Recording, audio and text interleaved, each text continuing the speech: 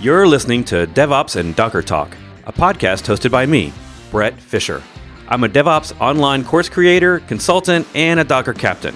This podcast contains clips from my weekly YouTube live show, where I host a real-time Ask Me Anything style chat with guests and anyone who shows up on YouTube chat, many of whom are students of my Docker courses. You can find out more information, including show notes for this episode at brettfisher.com/podcast.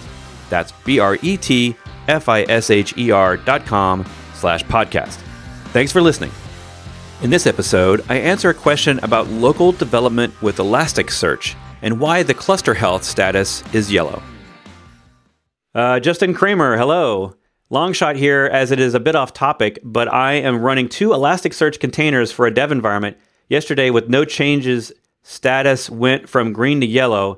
Any thoughts as where to start looking? Yes. So you didn't change anything. So there are URLs in, well, first thing, right, look at the container logs. The status in Elasticsearch is an endpoint URL that you can go check.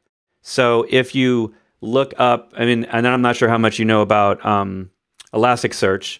So for everyone's edification, Elasticsearch, a database for searching, for storing search data and retrieving search data, and its interface is an HTTP interface.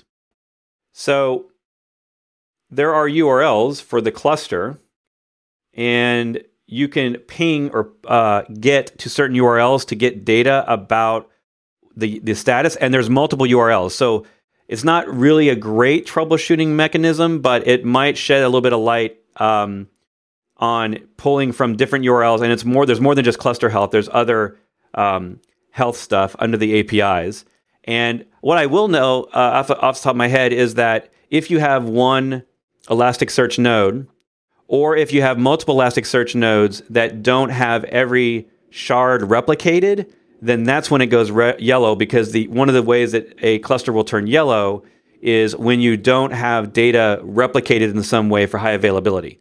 So one of the challenges I have is when I'm testing, sometimes I'll just be testing with a single Elasticsearch container, and that container will always be status yellow as far as I remember, because none of the data on there is replicated to a different Elasticsearch node, right? So I don't really care about that because I'm developing, but one of the challenges with that is if you enable health checks inside your Docker images and in your containers, then the health check will technically fail and could cause problems for you during development.